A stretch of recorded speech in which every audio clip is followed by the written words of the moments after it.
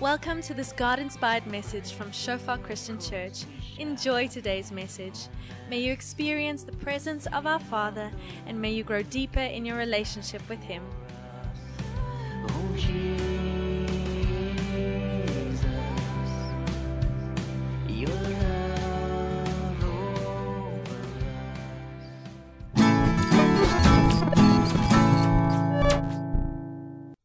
Hello, welcome to Church at Home.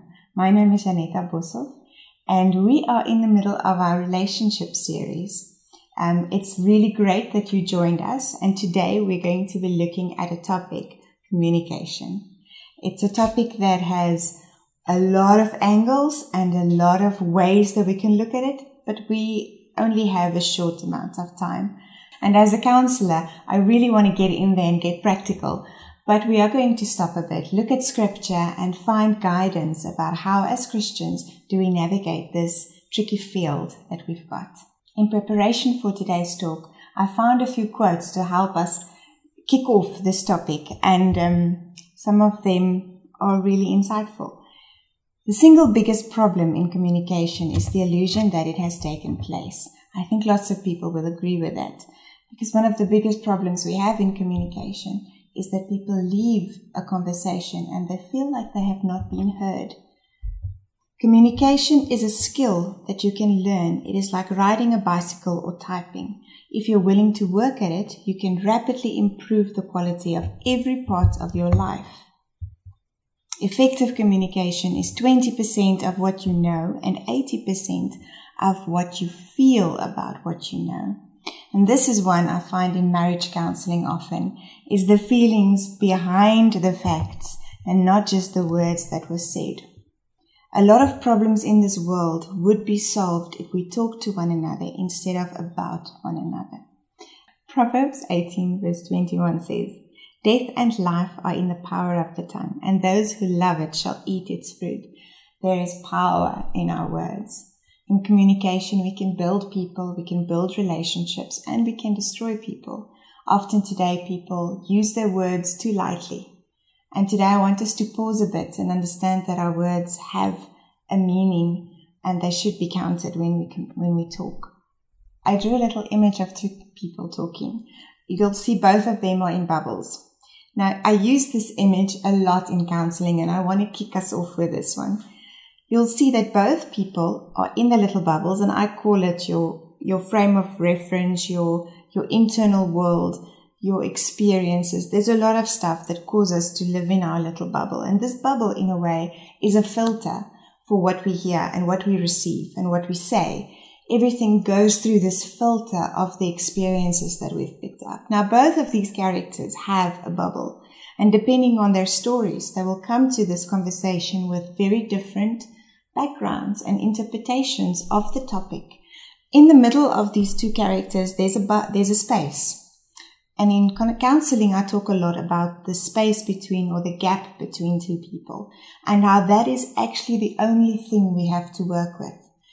In communication, especially if people know each other well, they feel that the other one is supposed to know what I'm thinking, and the other one is supposed to know how I feel about something, which is one of the big pitfalls of communication called assumptions, where we start making assumptions about what the other one knows or what the other one heard in what I said. So in this little illustration, there's two characters, both of them with their own worlds, and in the middle there's a gap. And in this gap, both parties come to give something and both parties receive something. Some of the conversations we have in our house is where the girls argue and the one will say, "But she made me do it." And that for me is a classic example of communication where a person can experience that the other one is telling them what to do, because there's manipulation, because there's body language, there's history, there's a lot of stuff in the conversation that's causing one party to feel that the other one made them do it. Now, when we enter into this space between two people, I really want to illustrate that none of these people have some psychic brain power to know exactly what's going on in the other one's mind. You don't know exactly what the other one is thinking unless they tell you. in that space between two people, that's the place where we exchange. We exchange words, verbal and non-verbal communication. It's in that space. I can pretend. I can come into a conversation and pretend to give you something. You won't know that, but the only thing we have is the space between us, unless the other person asks questions or engage in a conversation to clarify. Now, this is a very important principle for communication, because we have to harness the space between people. And as Christians, we can look at this space and say, what am I supposed to do with this? There's a lot of examples. When you look on Facebook or a lot of places, you'll find a lot of examples about how people communicate. And there's definitions about how should you be self-assertive? How should you bring your points across? How should you have your emotions come across? What do you do with this person? There's a lot of opinions out there. But as Christians, we stand with this gap between us. And this is a gap that we have to do something with that is different. I've got a scripture up there that just tells us a little bit. It's a reminder of the state of our world. 2 Timothy 3 says, "But mark this, there will be terrible times in the last days. People will be lovers of themselves, lovers of money, boastful, proud, abusive, disobedient to their parents, ungrateful, unholy, without love, unforgiving, slanderous, without self-control, brutal, not lovers of good, treacherous, and lovers of pleasure rather than lovers of God." If this is the heart or the culture that you are entering into a conversation with, we can have a group discussion about how that conversation is probably going to go, versus what we are called to in Christ. Matthew 7 says, "So in everything, do to others what you would have done them do to you, for this sums up the law and the prophets." Now, when we talk about communication, and I've titled this talk, "The Heart of Communication," because there's a lot of tools we can talk about. There's a lot of techniques. There's a lot of ways where you can structure a conversation to make it flow and to make it work. But the essence that I've seen over and over is the heart that a person brings into a conversation before the communication even starts. Now, if we're talking about relationships, we're talking about marriage relationships, friendships relationships, family, and these relationships are close to us. They're difficult. And often in these places, we get exposed to the things that's in our hearts that are not good. And as Christians, I find this over and over, that people are very nervous to discover their own faults. They are nervous to discover in themselves that I struggle with anger, or I've struggled with a victim mentality, or I struggle with things that actually, when you come into the conversation, it's not helpful to the conversation. So in going further, I just want us to pause a bit here, because the heart of communication should be one that falls in line with the law of love. Now, what is this law of love? The law of love is in essence what Jesus did for us. Jesus, who was God, who came to earth, and he died on the cross for our sins, and we don't deserve it. So there's a self-sacrificial, dying to himself love that he came to show us. If we read scripture and we try and read scripture through that law of love, we find a lot of truths in what does it look like for us today. We find truths in how do I relate this love practically. And I just want to link a little bit with Philip's sermon from 2 weeks back, where he said we should raise the standard. Now, when we talk about communication, we should raise the standard. God has a different law by which we can enter into communication. And that law is a beautiful law of love. But for us to go there, we have to stop and say, all right, what is in me? I've got a scripture up there that just illustrates this law of love beautifully. Romans 12 verse 19 says, "Do not take revenge, my dear friends, but leave room for God's wrath. For it is written, It is mine to avenge. I will repay, says the Lord. If your enemy is hungry, feed him. If he is thirsty, give him something to drink. In doing this, you will heap burning coals on his head. Do not be overcome by evil, but overcome evil with good. Scripture is full of these little nuggets that gives us that clear direction and tools in what to take into a conversation, into communication, before we even get to the topic. Love is patient. Love is kind. It does not envy. It does not boast. It is not proud. It does not dishonor others. It's not self-seeking. It is not easily angered. It does not keep record of the wrongs. Love does not delight in evil, but rejoices in the truth. It always protects. It always trusts, always hopes, and always perseveres. Love never fails. Now, I could stop this sermon right there. In counseling sessions, when people come into a difficult situation where we have to talk through difficult things, usually people sit with a hurt. They sit with memories. They sit with something that they've picked up in their life that is like that little filter that I was talking about earlier, and it's blocking the way they are engaging with a conversation. Now, if both parties are sitting with a place where they are being blocked from their own hurts and from their own stories, then the conversation is already, in a way, doomed.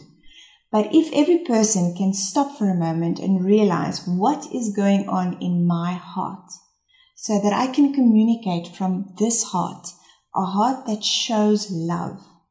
And it is very different to the way the world does things, because everybody else tells you, stand up for yourself, argue. There's a lot of ways in which the world and people are encouraging people to stand up for themselves. But Jesus comes and he says, I want to teach you a different way. And it's a place of the heart. So let us quickly go back to my little image that I drew. Two people standing both in their own bubbles, and there is the space between them. Now, if both people in their own little bubbles take responsibility for what's going on inside their bubble, in other words, the other one cannot make me do something. I can come and take responsibility for what? My actions, my words, my verbal and non-verbal interaction in this conversation. If I come into the conversation with some attitude, then the other person is going to interpret it through their bubble. So we have to try and make that space as clean as possible so that the message can be clear. So, and we're going to look at a tool a bit later that I'm going to just give you a short pointers of how to manage this space good. But before we go there, I'd like us to just step into your own bubble and say, all right, what is in my control?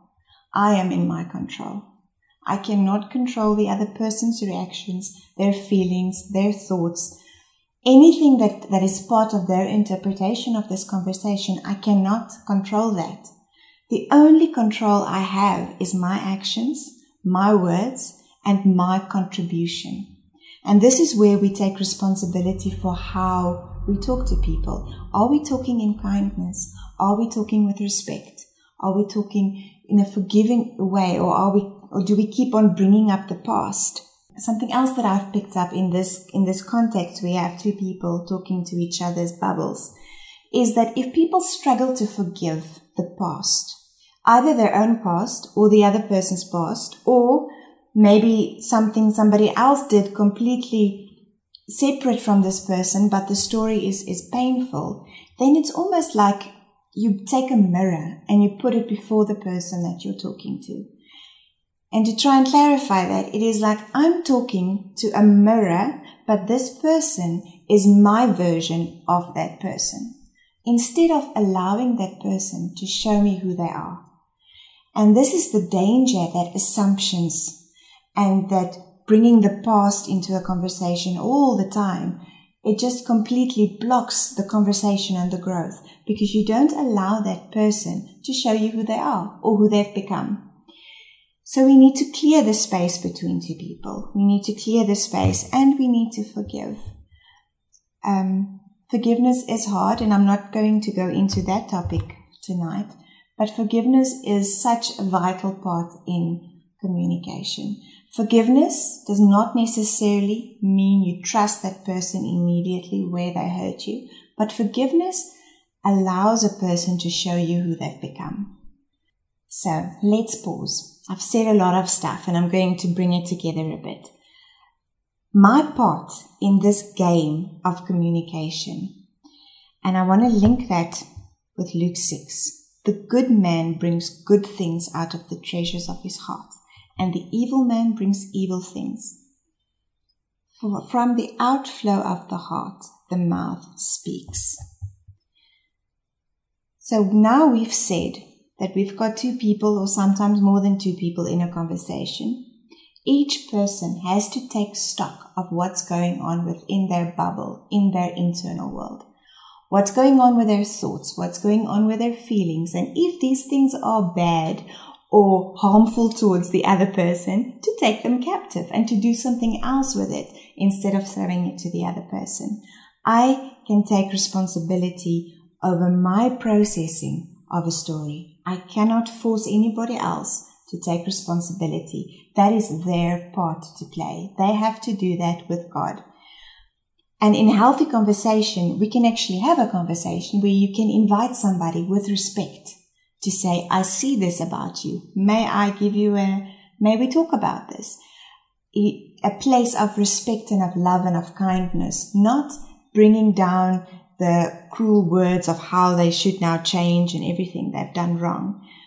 But to create a loving environment, we can actually talk about change, where you can talk about things. There are a lot of clues and tips as we go through scripture that we can collect to say, I need techniques. I need to learn. What does this look like? I've just got a few listed here, but there are so many more.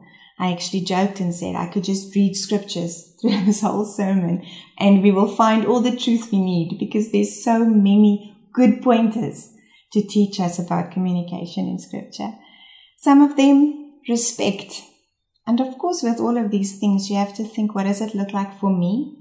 And in the other part, you have to ask them, what does it look like for you so that I can show this to you? Respect, kindness, grace, forgiving and not seeking revenge, patience, seeking peace, disciplining our tongues, and being slow to anger. Those are just a few that we can take into this space and say they physically show love.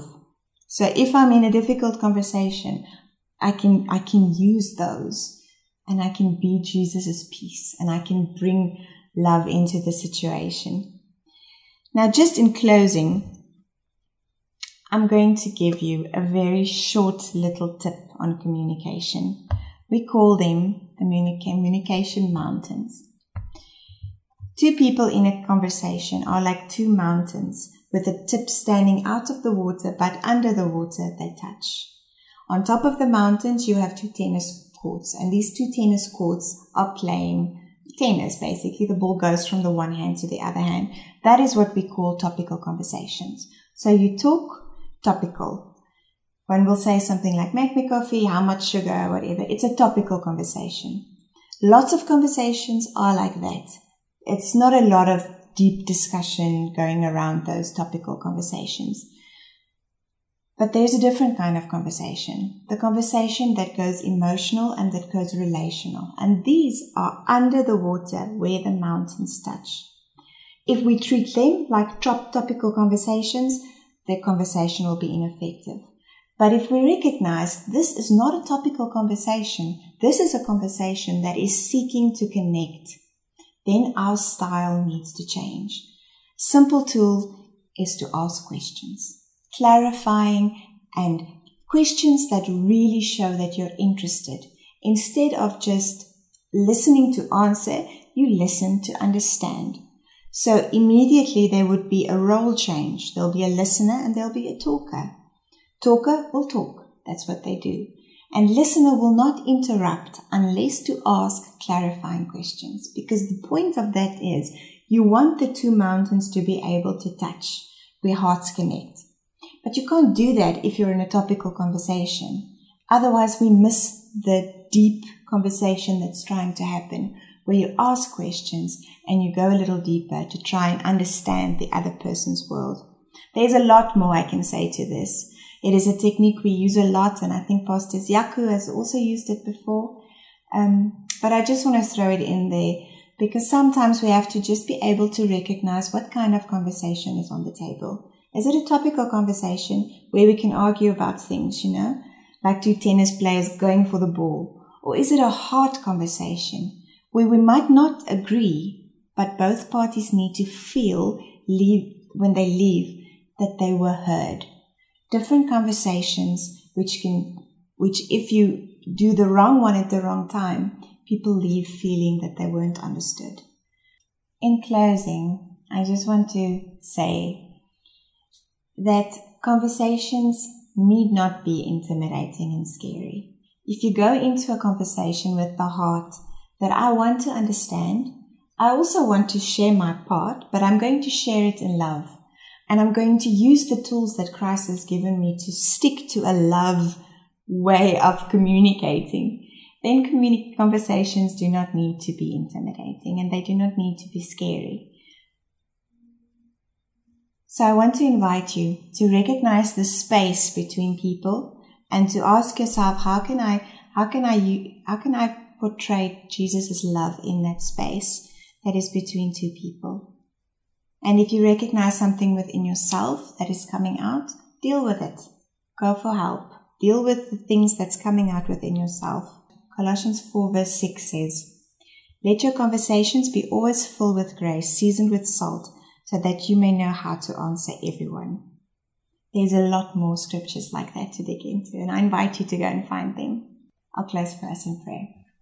Thank you, Lord, that we can sit at your feet and with scripture and just ask for wisdom in dealing with relationships. Lord's relationships are everywhere and some of them are really difficult. We need your wisdom, we need your guidance, and we need your Holy Spirit to come and reveal in our hearts how we can live in a way that your law of love shines through us. Father, I pray this over every person that's listened to this sermon today, and I thank you that you are good. Amen.